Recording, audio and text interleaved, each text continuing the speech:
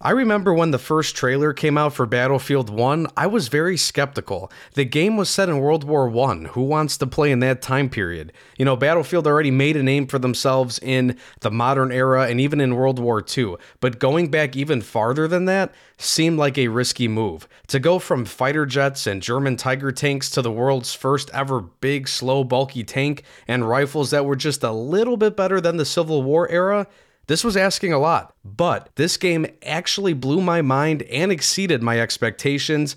And no, they didn't create an authentic World War I simulator, but they did set the tone with the intensity and the grittiness of combat in both the campaign and multiplayer. The game has become my favorite Battlefield game of all time, and the reason for that is because I think the game ended up being successful in basically all areas. I really have no complaints with this game. The campaign, aka War Stories, were awesome. The multiplayer was fun for many reasons, and the live service was damn near perfect.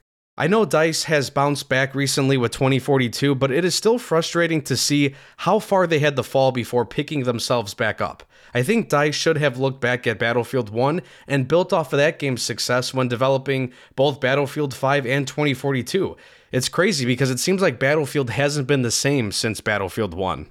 And personally, I think Battlefield 1 is a perfect example of a game to copy the blueprint in all areas when making the next Battlefield title. So today, I want to take a trip back down memory lane and take a look at Battlefield 1 and point out the many great things that this game had. Battlefield 1's single-player mode was called War Stories, and it was awesome. This was the first time they tried out a campaign of this style. They created 6 different stories, including the prologue, which took players to multiple fronts throughout the conflict. Storm of Steel was the first mission. The prologue set the tone early. There was a genuine effort put forth to both show and explain just how horrific this war was. The gameplay was intense, and the look of the game was horrific too, and not in a bad way, but the color scheme indicated how dirty and bloody the battlefield got. And there was a nice nod to the Harlem Hellfighters, which was a regiment that was made up of mostly African Americans. And then in the next mission, Through Mud and Blood, you play as Danny Edwards, who is a new recruit in a British tank crew. Not only does Danny have to fight the Germans, but he has to struggle with a broken tank and deal with his crewmates that don't trust him. The gameplay was intense again, and the tank combat perspective was really cool. The most memorable part was when the crew released a pigeon to get a message to command. They ended up slowing down the pace of the game as you're watching the bird. I think you got to control the bird too, as flying above the battlefield. The music was awesome. It was just a really emotional and well done part of the campaign. Again, you could tell the developers aimed to make an emotional experience and not a Call of Duty action hero experience. Then another mission called Friends in High Places takes you from a tank and sends you up into the sky flying in the Royal Flying Corps. You spend time dogfighting, then you crash and sneak around enemy lines. Overall, the aerial combat was fun, and the story ends in a crazy way where you're battling against Zeppelins. Avante Savoia, if I'm saying that right, puts the players in the shoes of an Italian soldier who fights in the Italian Alps while searching for his twin brother. 2 parts stood out in this mission. First off, you don a suit of armor and walk around with a machine gun during some intense gameplay. And then, the ending is very sad, hits you in the feels when you find your brother dead at the end of the battle. The character's narration at the end still resonates in my mind. This quote specifically: "He never got older, yet I am still here. Who decides such things?" The Runner is another mission where you are put in the boots of Frederick Bishop, a message runner for the Australian and New Zealand armies. Bishop takes a recruit named Jack Foster and takes him under his wing during the Battle of Gallipoli, which was basically World War I's version of D-Day. They eventually have to go assault an Ottoman fortress, and they have to retreat, and Foster fires a flare for a bombardment. Bishop stays to fight at the fort. Bishop is gravely wounded, and Foster successfully fires the flare, and Bishop unfortunately dies from his wounds as he watches the artillery strike come in. And then you have Nothing Is Written, which is the 6th and final mission. You assume the role of Zara Gufran, a rebel who works directly with the legendary Lawrence of Arabia, and the highlights from this mission include sneaking around an enemy base and destroying an armored train. Overall, the war stories were intense, emotional, fun, and over the top at times. I hope to see Battlefield return to this mode in future installments. They did this again in Battlefield 5 with World War II stories. I don't think it was as impactful as in Battlefield 1, but I still appreciated the fact that they tried that formula again. I think it works.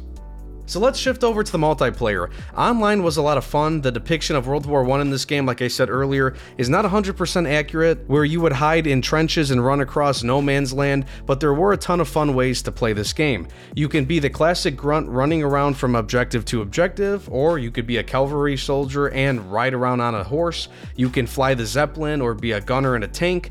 And you know, World War I tanks aren't the best, but it was still fun to drive them or even just be a crew member manning one of the guns. Planes were awesome too, as you could be up there dogfighting or flying the super slow bomber around. The bomber did require some patience. It was slow and tough to maneuver. However, it was extremely rewarding when you dropped a payload of death on enemies defending an objective. You could even fire big guns off of a battleship or an armored train. Some of these experiences you could only get in this exact game.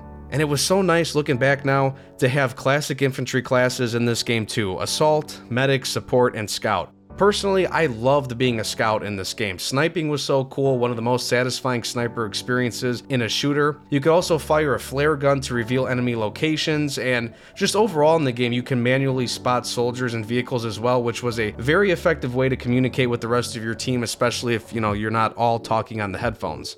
And then you had some elite classes that a player could pick up from a box just laying around on the map. Basically, it was first come, first serve. There's a total of 5 kits. One kit gave you a flamethrower, the sentry kit gave you armor and a big old machine gun, the tank hunter kit gave you a powerful weapon that could score heavy damage on both vehicles and infantry, the trench raider kit provides you with a trench club that you could bash enemies with just one hit, and lastly the infiltrator kit, which gives you a sawed-off shotgun and a grenade launcher. Just more cool ways to play the game and potentially turn the tide of a battle for your team.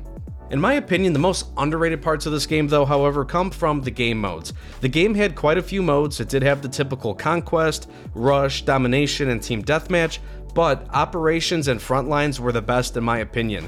Operations was a new mode which took place across multiple maps and basically simulated an entire battle from the war. The attacking team would have a battalion of troops, so a certain amount of respawn tickets, and that attacking team would have to capture multiple sectors on the map by securing control points. If the attackers were successful, then the game would load into another part of the main battle, which is basically another map. The attacking team wins if they capture all maps. The defenders can win if they eliminate all 3 battalions on the attacking side. The mode was cool because it was another way to learn about the battles. You know, during the loading screens, a soldier from whatever side you were on would talk about the battle, basically getting you prepped for the upcoming fight. It's also one of the few multiplayer modes that I have played where I actually feel like I was truly in a battle, and advancing or having to retreat depending on what side of the conflict I was on. And it was more than just constantly capturing and defending points A, B, and C. And the maps were beautifully designed. Some maps would allow you to defend or storm a fort. There's other sectors where you would be battling in the trenches or in a bombed out village. There's machine gun emplacements scattered around the area. There's AA guns scattered around as well. And the last cool thing to bring up is the behemoths. These are large multi-person vehicles that spawn in to help the attacking team if they were struggling. They also pop in for the losing team in conquest matches. The behemoths include an airship, an armored train, and a battleship. What spawns depends on the map you're on. It's cool because somebody could be controlling the behemoth and then you'll have a couple of your teammates manning the weapons. And then you had Frontlines that came in a DLC later on in the game's lifespan, and it was basically a tug-of-war game mode.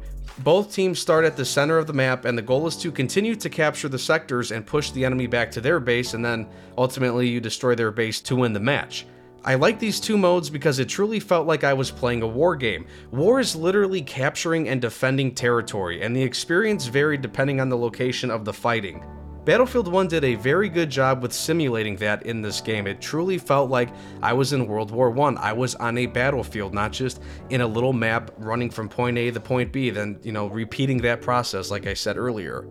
The last thing I want to talk about is this game's live service. I have nothing but praise for it. Wow, it's kind of feels weird to actually compliment live service. This game featured a premium pass, and yes, it was back in the day a whopping $50, but it came with a lot. Also, I think at the time when I purchased it, during the game's lifespan, in the middle of it, I think it was knocked down to $35 on sale or, on a special discount or something. And I bought it, like I said, in the middle of the game's lifespan, and then I got to enjoy a ton of extra content. Overall, the game's live service included 4 expansion packs, new armies like France and Russia, 16 multiplayer maps, new operations and other game modes, new elite classes, 20 new weapons, some more vehicles, and even some battle packs and dog tags.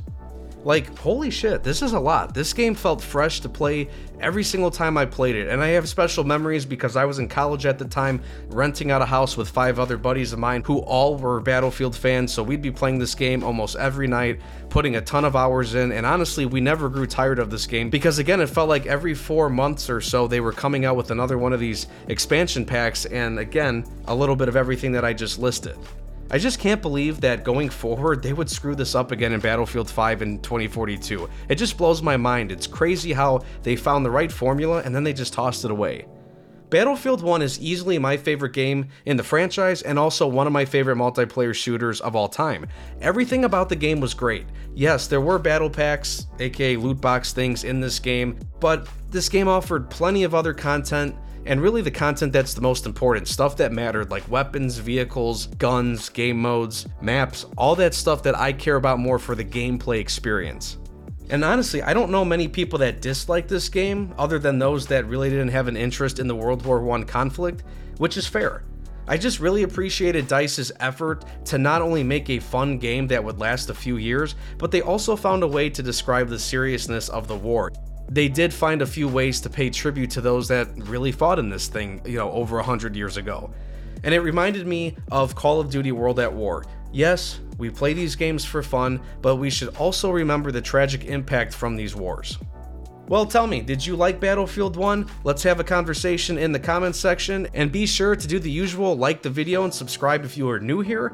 And also, you can find my content on podcasting platforms. Just Google Analyze This Podcast.